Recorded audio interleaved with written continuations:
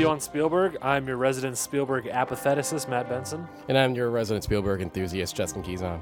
I think last month, we said we were either going to do Steven Spielberg's director's chair if we could find it, or The Lost World next, because that would be the next movie in the order. Right. But we done forgot that Spielberg had a new release coming out. Right.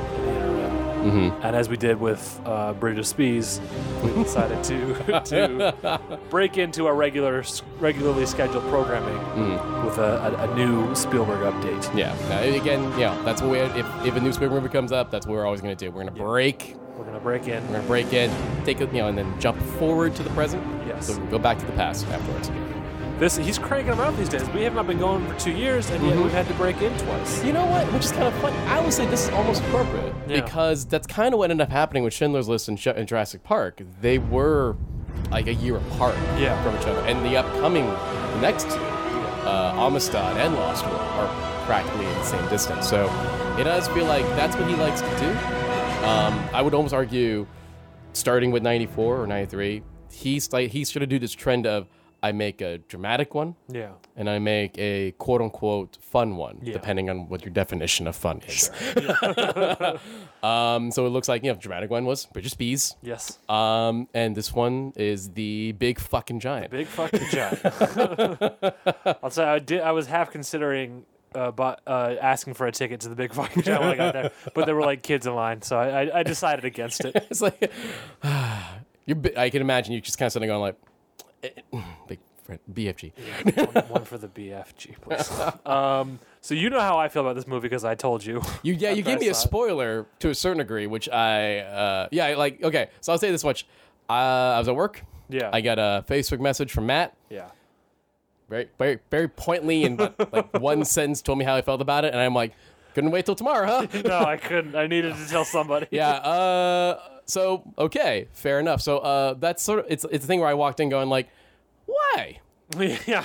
Because I feel like, okay, I'm curious about this because it sort of gives me a weird, interesting angle while watching it, going like, what exactly did Matt not like as I'm watching it? And I'm like, I can see that being a problem. Yeah. I can see. Okay, I can see him. I can see. Like, here's the thing. I'm not. You'll hear my opinion on the film very soon, but I can while watching it, and we've done many episodes at this point. I have an idea of how your opinion can go. Yeah. So I'm sitting there going like, yeah, that makes sense. Also, another element too is the fact that this film was also written by Melissa Matheson. Yes. Sadly, her last film, and. Yeah, the last time Mel felt this way about a time that Spielberg and Matheson worked together. Well, now you're setting me up to... you're going to make me the bad guy. I'm just saying that there's a straight... I don't want to speak ill of the dead, but I have a history of not enjoying their collabos. So let's say... I'm just going to cut to the chase. That film was E.T. Yeah. And Matt was not fond of E.T. That is correct. So I took that in walking in too, going, Matt didn't like E.T., I loved E.T. Mm-hmm. We also so we come from two obviously different perspectives. On that, and I understand E.T. for me it's a nostalgia thing, as well. But I also I still think it's a great movie for me.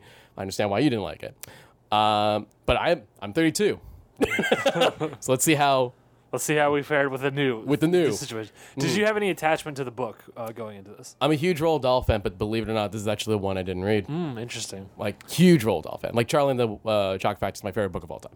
I don't know if I've ever read a Roald Dahl book. Really? I've enjoyed 2 film adaptations quite a bit, but that's it. And those are? Willy Wonka and the Chocolate Factory, not Charlie and the Chocolate Factory. Thank you. To be fair, I have not actually seen Charlie and the Chocolate Factory, but I saw bits and I was not happy with what I saw. I have. You're good. And Fantastic Mr. Fox, which is an amazing film. Yes. Yeah. Agreed. Yeah. I may have read this in school, but I don't.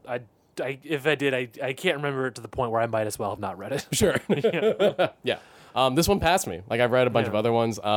I was surprised by how recent it was when I looked at. The book came out in like the 80s. Yeah. I thought of Roald Dahl as an older writer than that. Which makes sense. Yeah. No. Yeah. Like, you were like, oh, this is a 60s thing, right? Yeah. It's like, no. Yeah. 80s. Huge fan. Like I said, actually, my favorite not talked about Roald Dahl book is a book called the Vicar of Nibbleswick.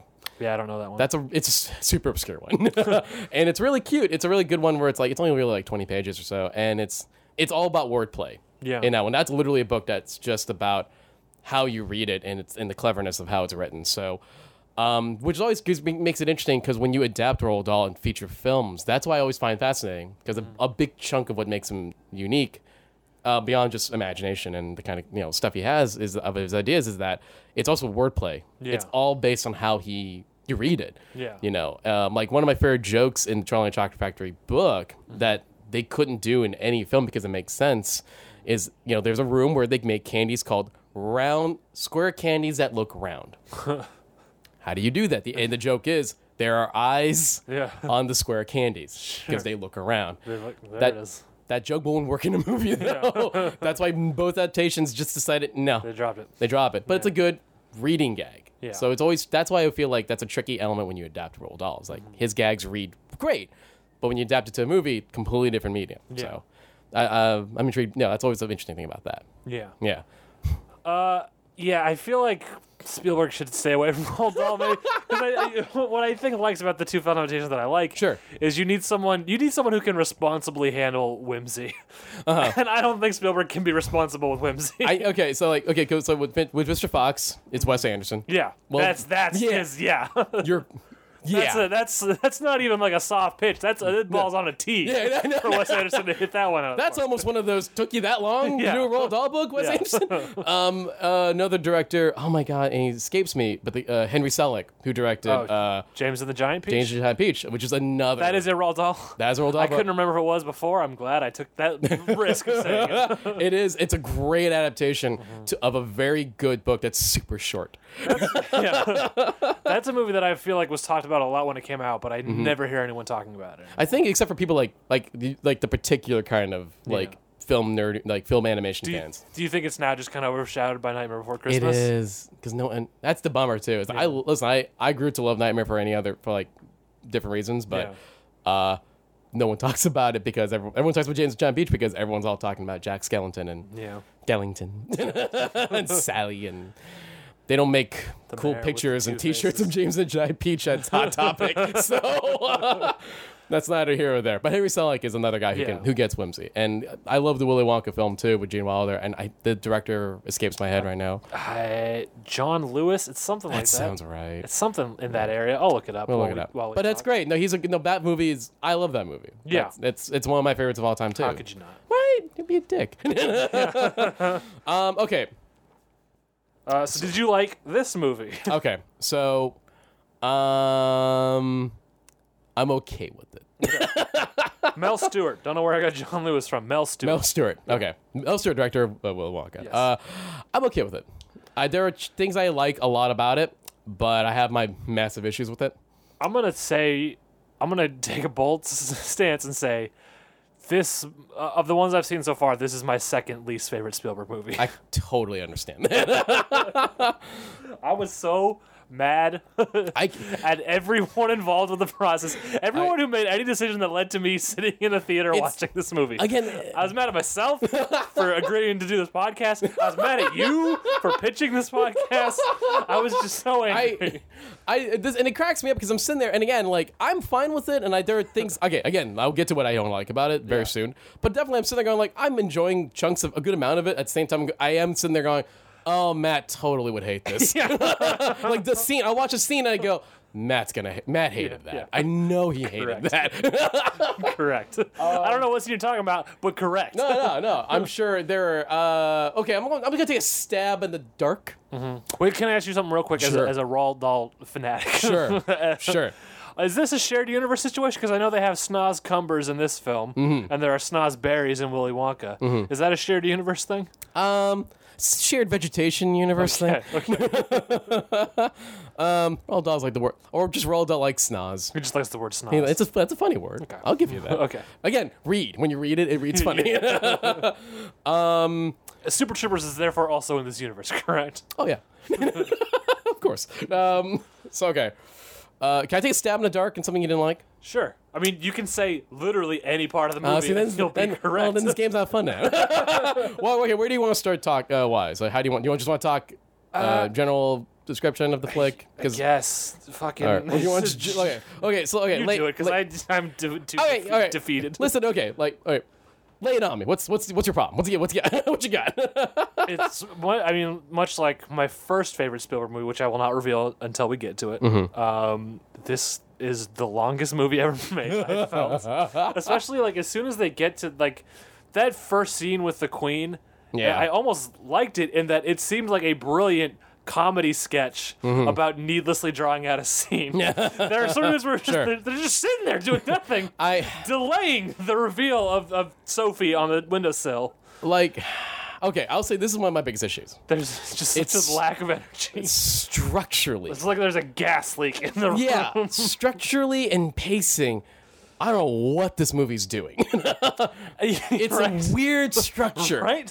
Like, I thought it was because, it's like Fantastic Mr. Fox. It's like a short book they had to adapt. Yeah. No, it's a novel. This one was a novel. This one's a novel. I just want to know what their excuse is for the weird stretching they do. I almost do want to read the book just to see what exactly was... How much is it a case that they did go follow page to page? And if so, I mean, here's the truth. No one talks about this book very much. Maybe there's a reason why. I feel like people do talk about this book. Maybe they do. It's got a gun named after it in Doom. The big button gun? Yeah. Maybe. Yeah. Hey, I'm not saying that the guys who developed Doom are not Roald Dahl fans. Yeah. Probably. Most likely. That's something obscure enough things like, let's call the book The Gun BFG. Yeah. Like the Roald Dahl book? Yeah, because no one's going to get it. The movie structures are really odd. And the pacing, I saw the first showing of the movie this morning. I literally saw the movie 2 hours ago. Okay, yeah. And you're fresh. So it's fresh in my head. And I got coffee. I got some exercise in this morning. I had a nice breakfast. So I figured I'm full of energy. I am struggling to stay awake, right? Depending on the moment of the film. It's rough. It's rough, and again, structurally, it's weird. The base suggests is that the BFG, a young girl named Sophie, who's an orphan, and I'm assuming the 1980s England. Yeah. Okay, she's. I assume. That does kind of lead to there's exactly one moment in this film that I did like. Okay. And it's the very first scene. So it started me off on a false hope. Okay. So goddamn you BFG for tricking me like that. Okay. When she's like wandering around, she's scurrying around the house in the night, and she goes out and she sees the like group of drunks. And she like yells at them to go away, and they're all moving in unison. Yeah. It's like this weird, like it almost seems like a weird like staged play that the drunks and this little girl are enacting. Yeah. And I liked that a lot. Yeah. And then they never do anything like that in the rest of the film. It's totally completely different from the rest of the movie. Sure. Yeah.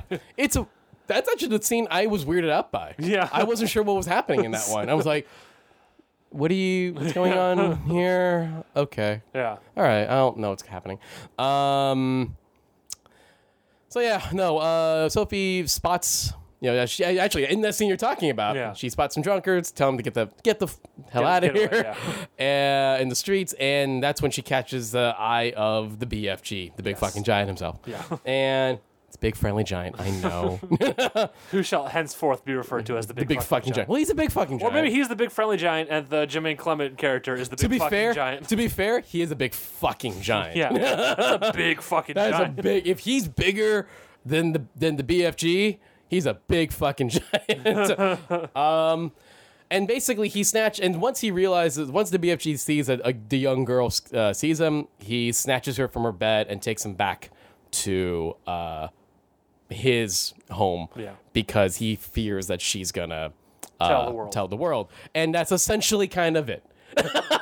And then there's a bunch of other stuff we're introduced to. That's the gist of the first 2 acts. And the third act is she's like, hold up though, what if I do tell the world? Right. And he's like, okay, yeah, all right.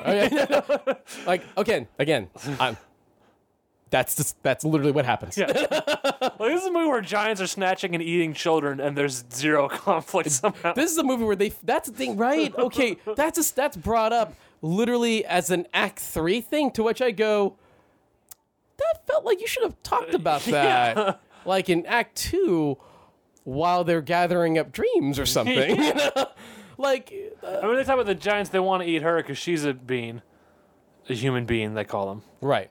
So there's always like a personal threat to her, but they don't really bring it as like this, like the scourge of Britain is these giants who are snatching and eating children. No, there's no. I think that's the other thing too. That's why it's such a weird. It starts off kind of odd to me because all of a sudden I realize like we're already in the giant land. Yeah, because there's very little starting off in quote unquote normal. Yeah, there's that cool scene with the drunks, and that's it. That's kind of it. You don't really get anything concerning Sophie's life at the orphanage. She tells us it's bad. Yeah. Spielberg, a big proponent of the tell, don't show storytelling format in this film. And I there's a part of me where I go, I kind of get it because you've done that thing a lot. Yeah. Not just Spielberg, but movies in general. Yeah. But at the same time, I felt like the information was just so dropped that I'm kind of like, we're already here. Yeah, already. She's already taken. Why? And yeah, it moved. The first 5 minutes moved so fast. Yeah, and then everything after that is just treacle slow. A slog as a snaz cucumber slime. Yeah. Okay, so Sophie's played by a newcomer named Ruby Barnhill. And the BFG is played by Mark Rylance, who was the best part of Bridge of Spies. Who is Spielberg's new favorite. Yeah, is Mark Rylance, known for those movies and wearing stupid hats. Sorry, Mark Rylance, I'm calling you out in real life. What did you think of their performance? Whatever. So I loved it. I didn't. I love their performances. I thought she was fine. I thought it was a kind of standard kid performance, to be honest. Sure. Mike Rylance. Mark Rylance, I was distracted by how like every fifth word he said sounded exactly like Fat Bastard from Austin Powers. And I knew that was another thing you weren't going to like. But did you specifically know that I would feel that? Not that specifically, but I knew that there's something about the speech pattern. I went, Dad probably didn't like that. Here's the thing. Okay. If it was just 1 degree in either direction, I would have loved it. Because I could see myself almost liking it, but it was like every fifth word sounded exactly like Fat Bastard to me, and it was very distracting. Okay. And I didn't care for it. I loved it. I loved his performance. I think he's great. It's a case where it's like, I can see why after Bridge of Spies and this, why Spielberg is kind of in love with him. Yeah. And that's why I'm intrigued that he's going to play a pretty important role in Ready Player One. Funny enough, in a weird kind of way, like he's basically playing the Willy Wonka equivalent in Ready Player One. Interesting. So I find that almost kind of fitting that he's been cast in that. He's definitely not the guy I would have imagined to play that part. Yeah. In Ready Player One. But anyway, I found it fascinating. So I liked him a lot in this one. And I like him enough in Bridge of Spies that I have leftover goodwill towards him. He's very good in Bridge of Spies. Yes, he is. I did not. Will that help?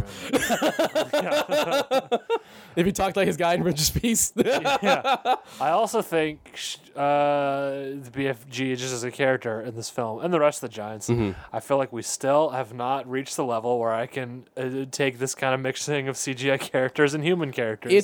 It's better than most, but yeah, I mean, I feel like it's still not quite there for me. Yeah. Actually, as I'm watching it, the thing that does keep hitting me is actually our Hook episode. Yeah. And we're talking about, I bring up the fact that quote where Spielberg said he wished he did Hook now with CGI so he can make Neverland the way he imagined. Yeah. And I almost feel like that's sort of, like with the BFG, he's kind of doing that. Yeah. Like he's exploring that kind of high fantasy now using CGI. And I'd argue that he's better at it than most, but the story is still not as strong as it could be for me to really care a lot about it. Yeah. So, I mean, Did you see Warcraft? I did not see Warcraft. Ironically, I'm wearing a Warcraft t-shirt. I didn't even recognize that that's what that was. No. I thought it was a Chronicles of Narnia t-shirt. I can see that. It's a cool line. I get it. No, a t-shirt's free. I got it from my brother. Okay. Yeah, but anyway, I haven't seen it. I would say that the CGI quality there is on par with BFG. Okay. At which point I have to say I don't even know that I can say this is better than most. I think this is as good as we've gotten now. But it's still not enough that I don't feel like I'm just watching. I forget someone said this on a podcast, but they called it computer goop. That's just it's exhausting for me to look at. Here's the whole movie. Here's the thing. Here's a question I want to bring to you. It's something I've been thinking about quite a bit. Is that you and me grew up in the period where we saw the rise of CGI and have memories of practical effects. Yes. Children now. Yeah. Who only have watched the current movies. It won't look like goop to them? Is that what you're going to say? That's what I'm wondering. Yeah. I actually, my nephews are, my nephew's 6.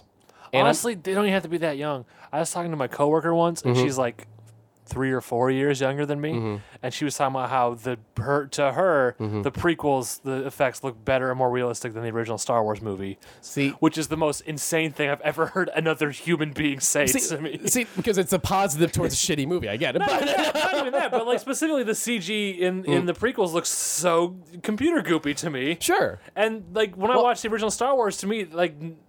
To me, it looks real. I mean, and that's a thing where I go, I guess it just depends on when you grew up watching movies. Yeah. And like, I have this, me and my friend on Twitter had this big talk about CGI. And I'm at the point where I feel like if you say something has too much CGI, I'm going to start listening to your comment on the movie because I feel it's a lazy criticism. Yeah. Every movie has CGI. So the question is, what's wrong with CGI, or what's wrong you don't like about CGI? And my theory, and I disagree, you completely allowed to disagree on this. My theory is that with Jurassic Park, our last episode, we saw dinosaurs move. Yeah. As some CGI dinosaurs didn't work as great now, but a good amount of it looked good. Yes. Still looks good. Correct. I think what happened was that when you watch a Ray Harryhausen film, your brain goes fake. But you're not bitching at it that it looks like stop motion. You appreciate that it looks like stop motion. Yeah. When you're watching old Star Wars, it's models. You appreciate it looks like models. But I don't. I don't think I don't have the same fake reaction when I watch the old Star Wars that I would when I watch a Ray Harryhausen movie. No, but like, I know intellectually they're models, but to me that just looks like a real spaceship. But here's the thing, though, right? It's what I'm trying to get to is like there's an element of understanding sensibility, not sensibility, but understanding the sensibility of old special effects. Yeah, and I don't think. For me, I never saw Star Wars as real. I saw Star Wars as part of fiction and fantasy as well. Yeah.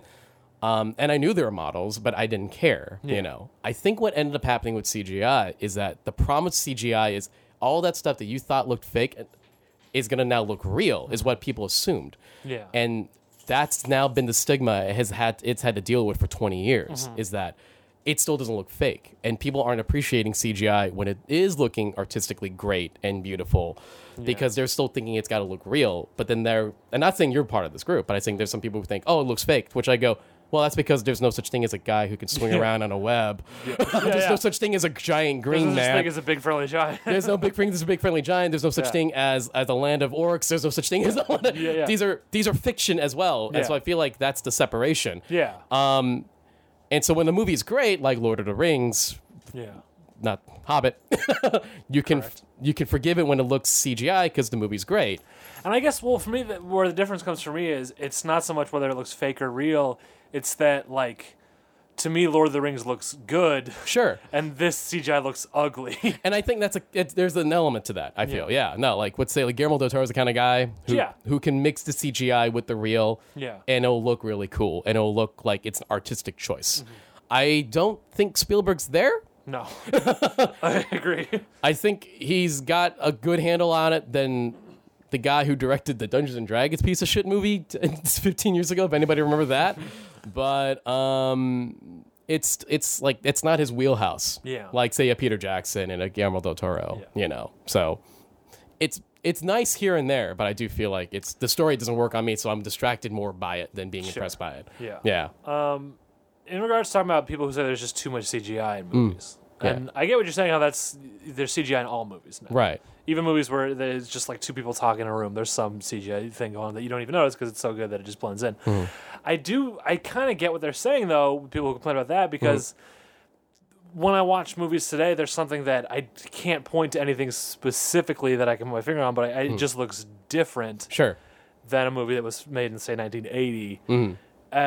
And I don't know. I don't know why I complain. It's because this is maybe just me being an old person. Because, I guess I can't say they look bad today, but movies today never look as good to me as movies from back then. And I feel like it's just the plight of us being movie guys. That's always going to be. The guys from the 90s think the movies in the 70s look better. The guys from the 70s thought the movies in the 50s look better. It's not even, but it's like, I feel like there is this attitude now when anything that is quote unquote wrong in a movie, you go in and you fix it with CGI because you can and because it's easy. Right. Sure. Whereas those little impurities would be left in back in the day. Sure. And I think that's a better thing. And I don't know how we get back to that. And I don't know if we do ever get back to I don't think we will. And that's the sad reality of it. You know, that's that kind of imperfectness. It's part of, that's part of the art. Yeah. And we're at this place now where they're even trying to fix the old stuff. Yeah. By doing more CGI work. Yeah. You know, like as they were like hearing like, oh, we took away the wires in Blade Runner in the current Blade Runner cut, and I'm sitting there going like, I didn't notice them. Yeah, me neither. I guess I don't even know what you're talking about. I mean, cool, Ridley, that was really bothering you. Yes. I mean, or like the really dumb one with like Lucas going like, I'm gonna make the Ewoks blink. Why was that an issue? Weren't you creeped out? They weren't blinking. Well, now I am because they're blinking. Yeah. You know? Now it's creepy. Yeah. Anyway, BFG. BFG. Back to the BFG. Back to the big fucking giant. Anything you can grab, positive. Literally the only bit I liked was the bit with the drugs. Really? Fucking nothing else? Nothing The John Williams score kind of went like... Let's start with the music for a second. Go for it. I mean, this was a movie where I feel like this was John Adams. I've been listening to a lot of Hamilton. Wait for it. Here, well, you know what I wanted to say when I heard that score? I wanted to stand up in the theater and say, "Sit down, John, you fat motherfuck stick." Do you know he actually says "fuck stick" in the recording? Because they bleep out. That's the one line they bleep out. You can find the audio. Limo Mariner posted it on Twitter. This is Ben Pugh and Hamilton. Yeah, which could be a show. The way me and Matt talk about it. He says "fat motherfuck stick," not "fat motherfucker." That's so much better to a certain degree. I kind of like fat motherfuck stick. Anyway, I feel like this was John Adams. Fuck, I can't not say something from Hamilton area. I feel like this was John Williams on autopilot. I feel like he was just like, he just came in, did his John Williams thing, collected a paycheck. Here's a weird thing I'd noticed though. So as I was watching this film, and as it was moving painfully slow. Yes. I was thinking about how a week ago, 2 weeks ago, I can't remember exactly when, I rewatched Barry Lyndon in the theater, a film that I very much enjoy. And Barry Lyndon moves very, very slowly. Glacially, yes. But it's so good, it's like, if anything, I want it to move slower so I can just soak in that Barry Lyndon goodness because I love it so much. That's a soaking in movie, yeah. No. And I'm thinking, this movie is somehow slower than Barry Lyndon, and it's not even a quarter as good. And then, do you know what I saw in the credits of this film? During the soundtrack portion, they took several songs from Barry Lyndon and put them in this movie. Really? Yeah, there was actual music from Barry Lyndon here. Where? Or it was just a person named Barry Lyndon, which would be a weird coincidence. Yeah. But it was like I didn't notice it until it was almost off the screen, and I should have looked this up, but I didn't. But it was like the words Barry Lyndon showed up several times in the score section of the end credits. That's bizarre. And it was just so weird to me that I had made that connection while watching the movie, and then that happened. Okay, so here's the thing. I'm with you on basically, it sounds like John Williams on autopilot. Yeah. But I would argue, for me, the reason I kind of more or less dug it for what it is. Here's the thing. There are John Williams scores that stick with you. Yeah. This won't stick with me. Of course. This is Teflon John Williams. Yeah. This is going to slide right out. But here's my thing with how some directors use like scores nowadays. I feel like there's either a studio mandate or the director themselves not really knowing how to just live in the score and live in the moment. And I feel like Spielberg's still one of those guys who can do that. And let the score be. And let the score play the scene out. So I liked it when it's those moments of just letting John do his thing, even though John did his thing way better in, say, Hook. Yeah. And that's the thing, right? Like, again, another film that's fantasy. Or did his thing the worst ever for the start of Hook, I feel. We talked about that in our episode. I was going to quote about you're in luck. I forgot it. All right. Because I know how much you hate him. God damn it. That score in those first few scenes of Hook. Think back. Go to Neverland. Go to Neverland. That shit was good, right? That's a good That's some him flying around. Yeah, that's the best John Williams score in that whole thing. Yeah, anywho, it's all right. Yeah. But I think Spielberg uses John's score better, not just John's Williams score, but like his score better than most. And that's like... I mean, one of my big problems with like most of the Marvel movies, and I love a lot of them, is that they don't live in their scores as much as I would like them to. Yeah. I rewatched Captain America: The First Avenger recently, and goddamn, that's a hell of a score. See, and that's the one, right? Yeah, right. Yeah, and that's the only one that like they play that throughout the other Cap movies too, because it's because you can hum it. Yes, and every time like you can hum. That's the best part of having a memorable score is that if you're doing something like a superhero movie, you can cue the character not just by the character showing up, but also by his music.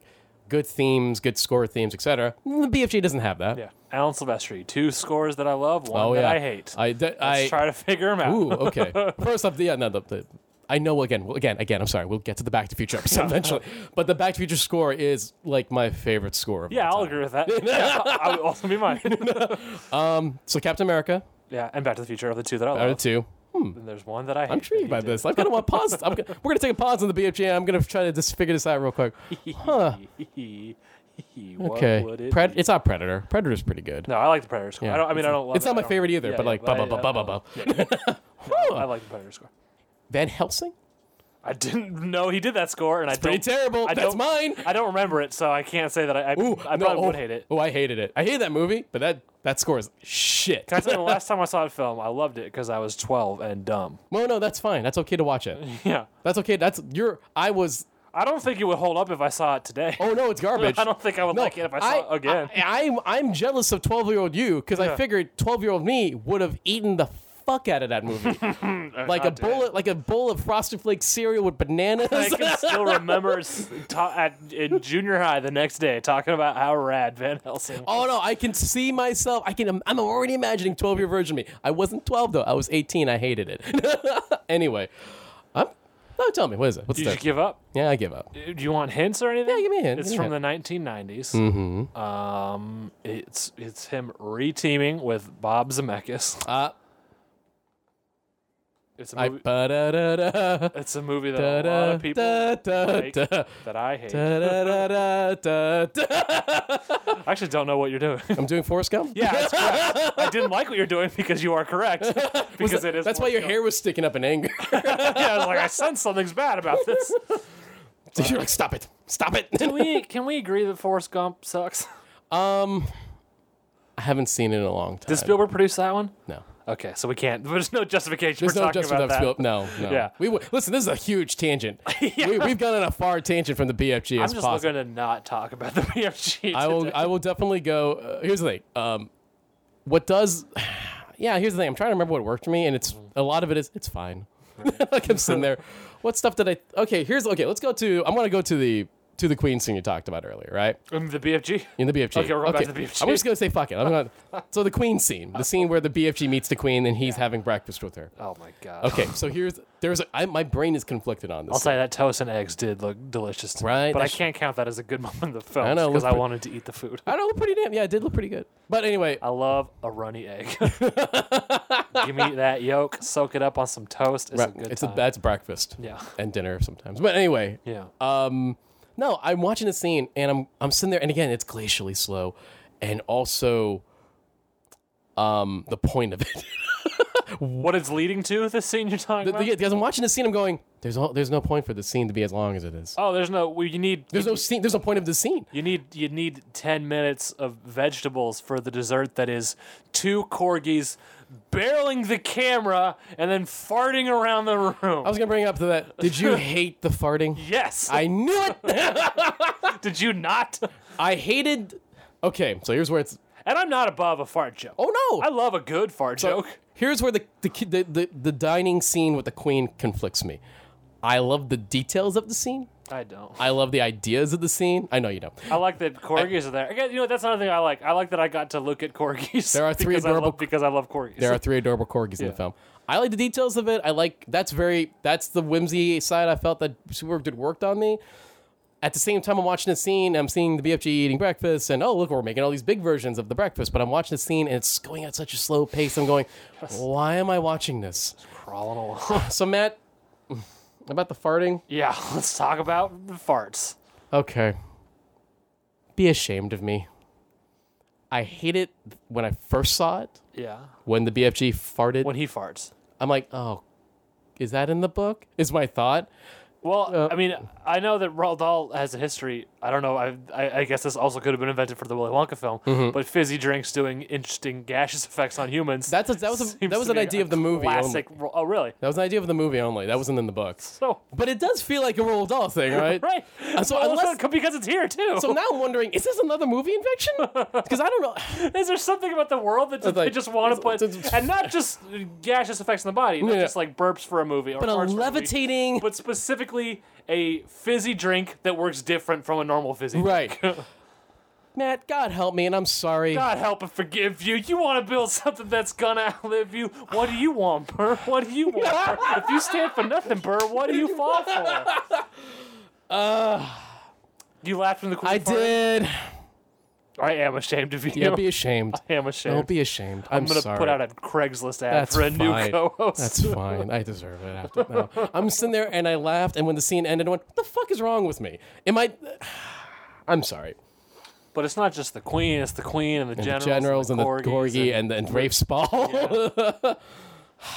I You know what I realized recently? And this is gonna be, and by recently I mean after I saw the BFG. And this is gonna be a hella controversial statement. And I know it wouldn't be your first. I know you're gonna disagree with me on this All one right, because all I right. can think about at least one point of disagreement between us. As much as I love the man, as much as I love his television show and his albums, I have not once enjoyed a film that features Jermaine Clement. Not once. That's fair. Is it when I say the following Give me the list of 6 Jermaine- words? Give me. Go. Are you going to still consider it fair when I say the following 6 words? Well, I'm What We Do in the Shadows. I didn't like it. Everyone no, does. never mind. I don't. never mind. Yeah, I love that movie. Because everything else I don't like. Sure, but everyone loves that movie, and I didn't. love the shit out of that movie. Care for it. Fuck, that killed me.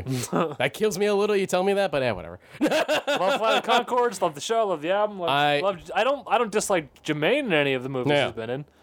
But man, Dinner for Schmucks is a piece of shit. Oh, I didn't even bother. I didn't. He's been wasted in a lot of movies. Yeah. A lot of movies. That's why my brain went to the 90 other times I didn't like him in movies. Yeah. But I love that in movie. Black 3. Another example. Oh God, I forgot. I keep forgetting he's in that one. Yeah. He's the main bad guy in that one. Oh yeah, but he's covered in like a shitload of makeup, and it doesn't matter. You know. Does the Outback Steakhouse commercial count as a movie? Is he in an Outback Steakhouse? Oh, he was famous. This was before Flight of Conchords. He was like a huge, like the public face of Outback Steakhouse. He was a Kiwi in an Outback Steakhouse commercial. He was doing Australian. Shut the fuck up.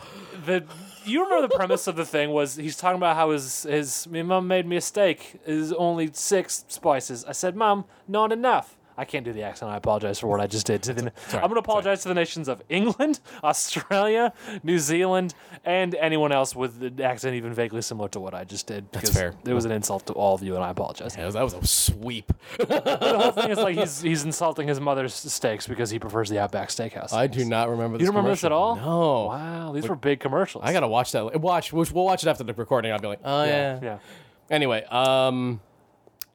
wow, this is a lot of this episode's not about the BFG. That's intentional on my part. I'm That's just fair. trying to steer it away because I don't want to spend. I already gave 2 goddamn hours of my life to the BFG.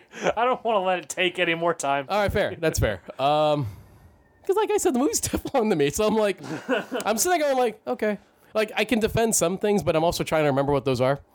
Yeah. So I don't hate it. I've seen worse. I've seen worse from him. You know, I've only seen, in my opinion, one worse from him. it's funny because I think your least favorite movie is not my least favorite movie. I don't think it is either. My choice is very controversial. Here's what we do. We're gonna write them down on a piece of paper right now because we don't want to say it out loud. No, because we're gonna get to them. We get to them when we get to them. You, the audience, are gonna have to earn this moment. I'm gonna write down mine. Okay.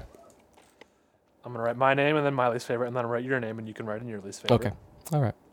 I'm gonna try to talk while I write, but sometimes it's hard because I might end up writing the words that I'm saying. But I'm writing down mine now. I remember I saw this a few years ago in an apartment with my sister's boyfriend, and it was awkward because throughout the whole movie I could tell that he was loving it and I was hating it. All right. And but I've written down mine. Justin can't see it now. He's nodding. He can confirm. I actually remember this interaction. Yeah. Because I won't say the movie, but I do recall on Twitter I said I was watching it, and then Matt responded. Yeah. I will not say. And I think I know yours. I based on think our you previous do. conversation, but I will see if you write down what I'm I think sure I'm gonna once write you down. see it, you go, you did tell me this. Yeah, so let's see. Yep, you did tell me this. That is correct and true. Yes. So, I'm looking forward to those episodes. do people generally like the movie I've written down here? No. Okay, good. The world agrees with me. But people generally, Like the movie you wrote down. yes. Yeah. And every time I see someone I like and respect on social media say, I love that movie, I sat there with a biting my lip going, and I won't say And I feel like anything. there's a chance I will like that movie weirdly. some days I always worry about, not worry, but I'm always excited. I'm going to rephrase that. Excited about that. When, oh man, I look forward to the movie that I will hate and Matt will love. Yeah. Because that's going to be fascinating to me. Well, I'll be damned. I'll be damned. Spielberg's got me on his side. So no. So let's talk more about the BFG, I guess. Is there what's another thing that's sticking to your craw? Like the worst thing that's sticking to you. I mean, the worst was the pacing. Was the worst of it. That's the big problem. We can agree with that. Yeah. I literally hated the pacing of this film. I feel like the way the BFG talked is so close to being something I would love, and yet just falls short. And I'm kind of curious to read the book because maybe I would like it in the book. And again, because I feel like that's definitely the most Roald Dahl thing of the whole story of the whole movie is the way the BFG talks. It reads like fun wordplay.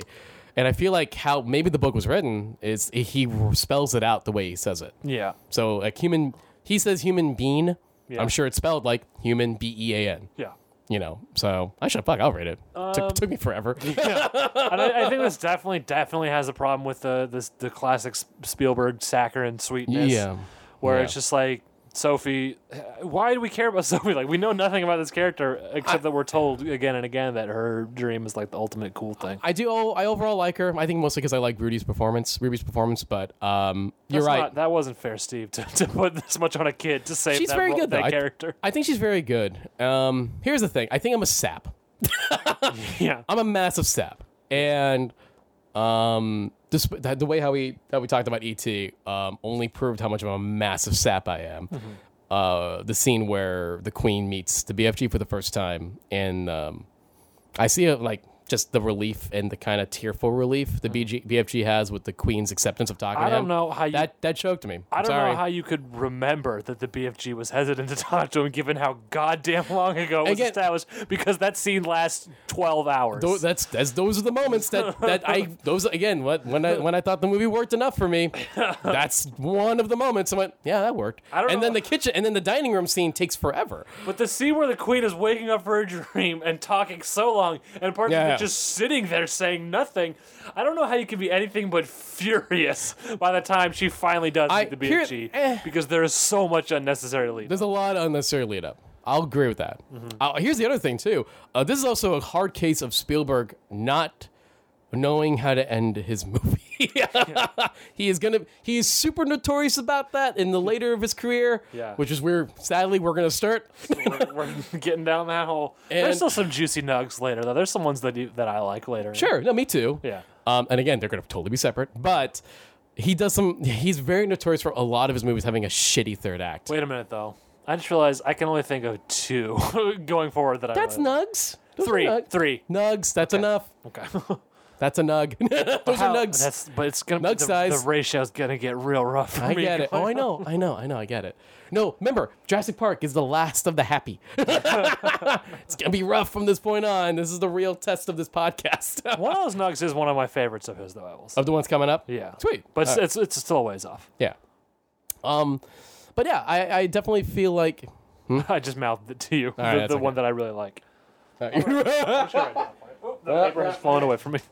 There you go. So no, but yeah, I feel like the third act, it just because of the way the movie's paced, the third act, it almost feels like yeah. No. Again, we agree that that's a good one. Yeah, but no, one of the things is he has a tendency for his later movies where I'm not liking the third act, where I keep going, that's the ending, right? Yeah. Oh, there's more? Okay, well, that's the ending. I'm sorry, what? And this movie is another case of that, where I'm like, okay, that ends it, right? Oh, so we're still going, huh? Also, what's going on with the the hell are we doing? We're doing this now? That's basically how I felt about the third act, yeah. Another problem with the third act for me is they introduced Rafe Spall in the third act, and all I can think of is I wish I was watching an Edgar Wright movie right now. It's just this little porthole into a better world. It's weird because I see Rebecca Hall, Rafe Spall, and Penelope Wilton. And 2 of them, Edgar Wright alums. What? Rafe and Penelope, right? Oh, sure, yeah. Shaun of the Dead, of course. Yeah, both Shaun of the Dead. Yeah. And Rebecca Hall almost was weird. She's connected to the Marvel universe, which Edgar Wright was almost. That's right. In. There's a weirder tangent, but anyway, yeah, no, it's funny because I remember looking at I was thinking, like, oh, the Queen's probably going to be a cool cameo. Then I see Penelope Walton, and I went, I mean, well, cool for me because I watched Doctor Who and Shaun of the Day. Oh, that's neat. And then, like, Rebecca Hall walks in, and I went, oh, that's neat. That's nice. But they're not, like, cameos. They're, like, weird roles that are, like, bigger than a cameo, but still don't actually have anything to do. And this is the case of Spielberg wants you say yes. And it's like, Rebecca Hall has been in far better movies. She's been used more. She's been better utilized and everything. It's more interesting, intricate roles. But when Spielberg goes, like, can you show up for a week? You got it. You're Steven Spielberg. For a week and do nothing in the movie? Of course. Maybe have some weird implication that you've adopted Sophie at the end. You're Steven Spielberg. Clear. You're talking to me. Yeah. Absolutely. I'll do whatever. I'll be a PA. You know? I'm going to be the one. I'm going to turn him down. Spielberg, you heard it here. No, you're not. Unless the movie, unless it's a good thing to do, I'm turning you down. Oh, you think you have that gumption. unless you want me to play the shark in the real Jaws 2, I'm turning you down. Ooh. Anyway. What if we just made an alternate Jaws 2? Does he have that authority to make that call? He can. No, if we're doing this era of like, hey, let's make a sequel that forgets the other sequels, there's one man who can do that job. Yeah. Son of Jaws? Because the other one blew up, right? Sure. All right, there we go. Yeah. Jurassic Park. Jurassic Park. This time the sharks are dinosaurs. That's the tagline, guys. Yeah. Oh my God! If you're good at Photoshop, please make that for us. Please. I will. Someone do that. I will love you forever. Jurassic Park. This time the sharks are dinosaurs. Your call. I'm not pitching you how the poster will look. Yeah. I need to see that in my lifetime. You know what's surprisingly good that I watched last night is the Thing prequel from 2011. We're doing this really? You're sidestepping so far from the BFG. I so want you want to wrap it up? Away from the BFG. You want to wrap it up? Please, because I don't know what else to say other than it's the most boring shit ever. The CGI is ugly and hurts my eyes. The music is nothing, and I want to punch Rafe Spall because he betrayed me. I thought we were friends. Movie's Teflon for me. It's fine. There are things I like about it a lot. I think there's things that remind me of why I like Spielberg as a director. But in the long run, if you ask me, hey, what happened in the BFG next year? I'll go, I saw it? Yeah, yeah. That's literally what's going to happen to me. I want to be able to do a more in-depth analysis of my hatred for the fans of this show. Sure. But it all just dragged together into one mush of shit. Yeah, and there's the thing. It's so unremarkable either way. It's not, for me, it's not garbage that I'm willing to shit on it forever, but it's not great that I'm willing to do, even to say, you're an idiot, Matt. Yeah. Screw you. Yeah. No, I'm not even doing that. I like chunks of it. I'm not gonna. If you're saying you hate it, fine. I'm not gonna fight that. This is not a hill I'm gonna go up on. That's not a hill I'm gonna die on. Like, no, it's whatever. It's, did you watch the Tyler Perry Alex Cross? No. That's a movie I watched recently, and literally the day after I watched it, I had to struggle to remember if I had watched it because that to me, I think, will always be the champion of the most forgettable movie of all time. Which in a way makes it rememberable. Memorable because you can't remember. Yes. Yeah. It's like Memento. It's like your Memento movie. Yeah. It's like I saw the. No, not the Morgan. No, not the Morgan Freeman. I'm just gonna get a tattoo that says "You saw Alex Cross." That's genius. You're just gonna look at your arms like, did you see that Tyler Perry Alex Cross movie? Yes.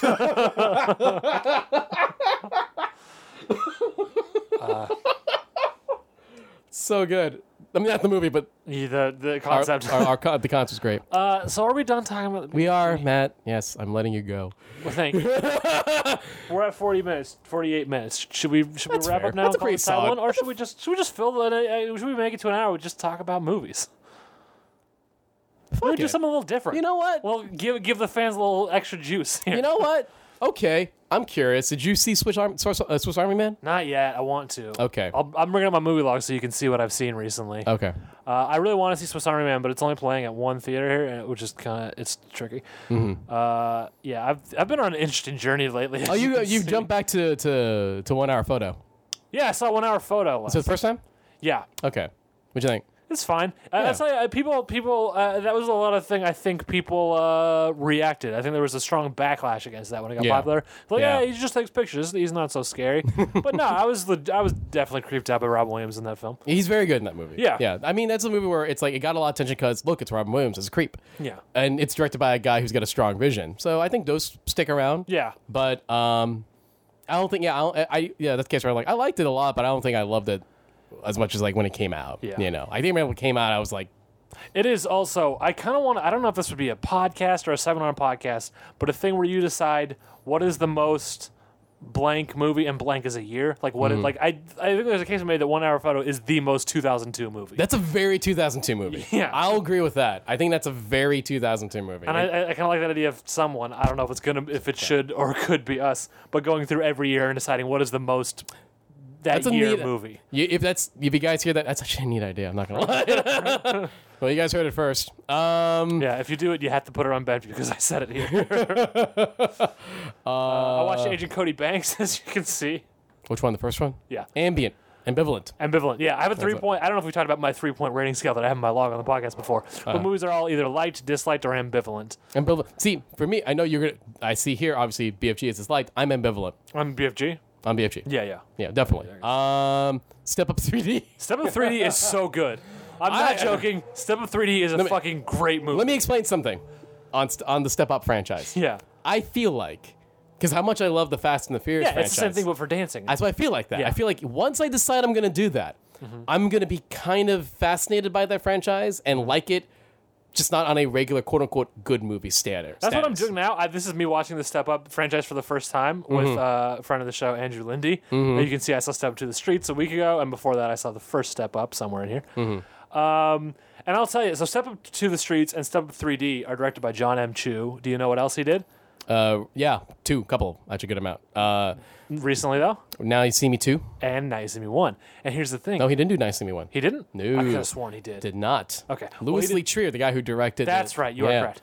He did Now You See Me 2, though. Yes. And let me tell you, in fucking Step Up 3D, there is some straight up Now You See Me shit where it's like, that's not how reality works, John M. Chu. But it's great. And I really, really, really, really want a Step Up Now You See Me crossover film. Yes. It would make so much sense. Have you heard of his web show called The LXD? I've heard of it, but I've not seen it. Let me point something out. It's not a good story because there's no story. Okay. I don't know what the hell I was watching story-wise. But if you just want to see some really inventive visual dancing. I mean, that's Now You See Me 2 as well. Oh, cool. That's good enough for me to watch it. If you want to just see some really inventive visual dancing, like almost like martial arts / break dancing fighting, Yeah.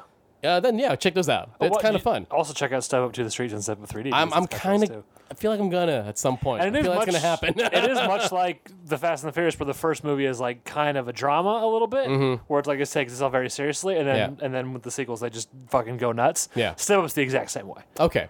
All right. Yeah. I did see Swiss Army Man. I did like it a lot. Yeah. And Mary Elizabeth Winstead's up in that piece? What's up? Mary Elizabeth Winstead is in that? She's in it. Yeah. How much? Not huge much. I've been on a real Mary Elizabeth Winstead kick. Ooh, really? What have you been checking out? Well, Brain Dead, the TV show. Have you seen I've it? never heard of that. Oh, it's a new show from the creators of The Good Wife. Okay. It's very good. So Mary Elizabeth Winstead, she's this like documentary filmmaker, but she can't raise funding for her new movie, so she agrees to work for her brother, who's a senator, for a year. So she's back in D.C. She hates it, but she's good at it. It's that kind of thing. But guess what is happening at the same time, Justin? Is ants from space are crawling into people's brains and taking over. And it's like an Invasion of the Body Snatchers thing. So what channel is this on? I believe it's CBS.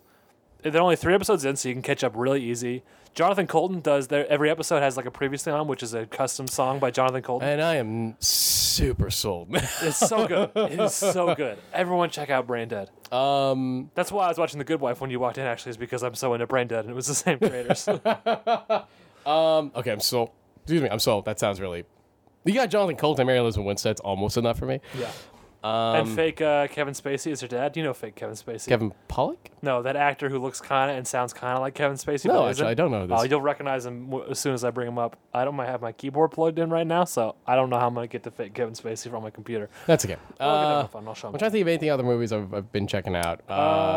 Did you see? Do you watch the Purge franchise? I've seen the first one. Purge? I hate the first one. Sure. I like the first one quite a bit. I understand why people hate it. Okay. I'm not going to fight you. But I have heard that 2 and 3 are much better, and it's actually okay. This is the thing I've heard. Would you say that each movie is better than the last? Is better than the last? And okay, so it does. And is it like each movie basically a better way of utilizing the high concept? Well, here's the thing. That's what everyone says. That's why you hate the first one, I assume. No. Here's my thing. Here's my thing with the first one. I don't like it not because it's a home invasion movie. Is I feel like it's a poorly made home invasion movie for me, and I like better home invasion movies compared to that one. And I love Ethan Hawke. He ain't my issue. I hate the main kid. The main gang member. Oh, the one who spends the entire... Oh, the main gang member. No, not the main gang member. The main family kid? Not the main family kid. The kid was killing them. The main kid with the long hair. Oh, that guy. Yeah. I hate the guy. He's like 22. I hate that actor. Okay. I hate the character. I hate the actor. He was I think for me, he was overacting, and then he was killing it more for me. I liked him a lot in this movie because of how ridiculous and over the top he was. It was driving me nuts. This is fake Kevin Spacey. Oh, right? Yeah. IMDb app is a pile of shit, and I hate it. That's why I deleted it. Because I had his name, but then when I went to his page, it took away his name because it couldn't load it. You fucks. His name is Zach Grenier. There we go. The kid from that, it's weird to me that no one points out that the main kid in the family in The Purge spends the entire movie cosplaying as John Travolta in Pulp Fiction. Like, he's wearing a white button-down shirt. That is he has long hair and a ponytail, with like one bit over his head. Yeah. Like, he is exactly kid John Travolta in Pulp Fiction. That's weird. Yeah, he's kid That's Vincent Vega. weird, you're I don't know right. why I was fronting like I don't know that character's name. But yeah, you should watch the sequels because it definitely gets better. Well, I like Frank Grillo. Yeah, and he's good in them both. Yeah. No, actually, the thing I kept making a joke about the second Purge movie was that like Frank before I found I know he's already Crossbones and Captain America already. Well, yeah, I know where you're going. Say it. Punisher. Yeah, He's and Punisher. If you want to see Frank Grillo as a Punisher, watch The Purge Anarchy because it's basically that. Yeah, just slap on a skull on his chest. Can we get a fan edit of the Punisher Purged, which is what we'll now call the film, where you superimpose a skull onto his shirt because it works. Because here's the thing, like John Bernthal, I thought it ended up really being very good as Punisher for me for Daredevil. But I heard Frank Grillo like, you're telling me he's a 40-something dude with a widow's peak from New York who's Italian. Yeah, that's the thing that you pointed about you zapped Shane Bernthal's Shane. John Bernthal. Yeah. Shane, I called him because of Shane Bernthal. I get it. Sorry. I think you pointed out he's the Punisher's like, yeah, I'm from New York. It's like this is my like New York. This is my New York accent from like Beaumont, like New York by way of Alabama. Yeah, but New York by way of Alabama. Yeah. He got better by the end, but that first few episodes is shaky. Yeah. But Franco's literally a dude from New York who's Italian, who's 40, and he looks like a goddamn like art draw, like a 90s drawing of Punisher. Yeah. So yeah, I would recommend The Purge Anarchy. Okay. I Saw the Thing is also part of my Mary Elizabeth Winstead kick. Pinocchio, I watched the first time. Didn't like it while I'm shelling out my controversial opinions. Are you talking about Disney's Pinocchio? Yeah, I'm talking about the 1940 Disney Good Lord, Pinocchio dude. film. All right. When was the last time you watched that pile of shit? We're not doing this. It's a goddamn mess, movie. That movie is a goddamn mess. And I'm the only Matt, one I'm not with gonna the courage to say I'm not gonna fight you on BFG, but I don't have the energy to tell you why I think this is This totally. is an instance of old people hanging on to a classic film. If that movie came out today, you would say it's a goddamn wreck. No. It's all over the place. No. It's terrible. No. And no. No. We should do Benview on Disney next because I got some hot takes on those. Oh, God. And what I pointed out, what we discovered, me and Andrew recently, because he's a big Disney guy. Sure. And there are so many Disney movies that I have just not seen because for whatever reason it was not a part of my upbringing. But what we realized is I have seen pretty much every Disney Channel original movie from 1996 to 2002 because I was huge into those. Sure. That is the one and only part of the Disney canon that I am actually into. But what I'm saying is I would fit the Disney apatheticist role as well, and Pinocchio is a pile of shit, and anyone who thinks different is wrong. I'm going to flat out disagree with that in every fashion. I can't even, I don't even, no. I don't even have the energy to make that into a show. You find somebody, you make Andrew your co-host on that one. I'm actually, good. That would be the perfect. That's actually the better one. Yeah. Also, I like how angry it probably makes a lot of people that on either side of Pinocchio, I have Stir of Echoes and The Purge Electioneer, and those both got liked, and Pinocchio got a disliked. Stir of Echoes is super underrated, though. Yeah, right? I feel like no one talks about that. Movie. No, that's I joke around that's Close Encounters of the Ghostly Kind. Yeah. That's a good movie. That's like arguably, this is the controversy thing I'm going to say as a Spielberg enthusiast. Here we go. Slightly better taste than Close Encounters. Yes. Oh, I know. I lost some people already. You know what's weird about Stir of Echoes? Liza Whale, who we all know and love as Paris Geller on Gilmore Girls. She's in the film as the babysitter. And then there's a character in the film whose name is Liza Whale. It's weird. All right, I think we've wasted people's time with this. Sure. I watched Jaws again. I just want to get that out for the record. Oh, that's fine. Of course. That's fine. I did like Aladdin and Tarzan, which I saw for the first time as well. Oh, you haven't seen those two yet? I have now. Okay. But I liked those. I'm not unreasonable. No. But Pinocchio sucks. We'll see you next week. Month. Oh, well, okay, yeah. So, anything else you want? Any plugs? Or? Oh, yeah, plugs. Go to Benview on Network. BenviewOnNetwork.com is not the website. Go to Benview Network. I almost said Benview on Network again. Go to BenviewNetwork.com. Check out all the great shows on there. We got new shows all the time. Check them out. BenviewNetwork.com. We just had a little update on the site. It looks real nice. You're going to enjoy it. Go check out Super Geek Supreme. I was on a recent episode of that talking about Star Trek. The original show, right? Yes, the original series. So you can check that out. It's a really amazing podcast. I'm always happy when they ask me to be a guest on there. Yeah. And follow me on Twitter at Dr. Matt Benson. That's Dr. Matt Benson. Okay. Once again, all my writings are on angelsofgod.com. My most recent article I just finished was an article on Hamilton. And the article is actually about what I call the title of the headlining article is The Digital Footprint of the Hamilton Musical, where I basically kind of discover Lin-Manuel's Vine account and realize that he was kind of documenting the making of the show in real time. Yeah.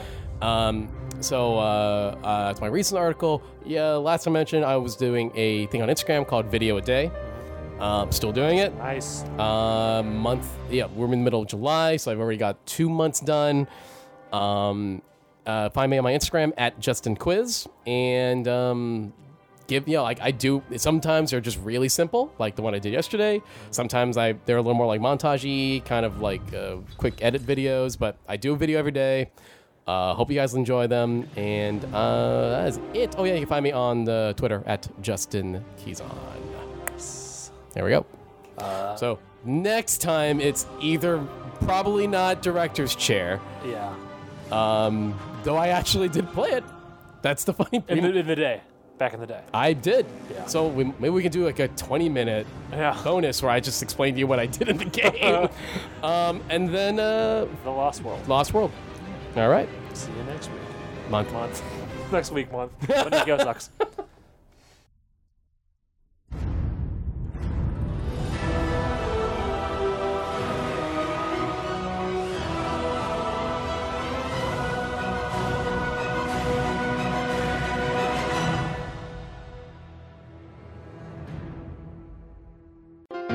This podcast is a part of the Benview Network. You can find this and other podcasts like it at BenviewNetwork.com. I'm Mark from Comic Nerds Unite, and this is my hetero life mate, Tim. What's up, Mark? And what's up, world? Comic Nerds Unite is a comic book podcast, plain and simple. Our mission statement is bringing nerds together to talk comics. So we pick a book or graphic novel that we all read and discuss it at length. Then we talk about some of the books we read for the week. I love comics! Me too, buddy. Check us out on comicnerdsunite.com or on iTunes. Comic Nerds Unite!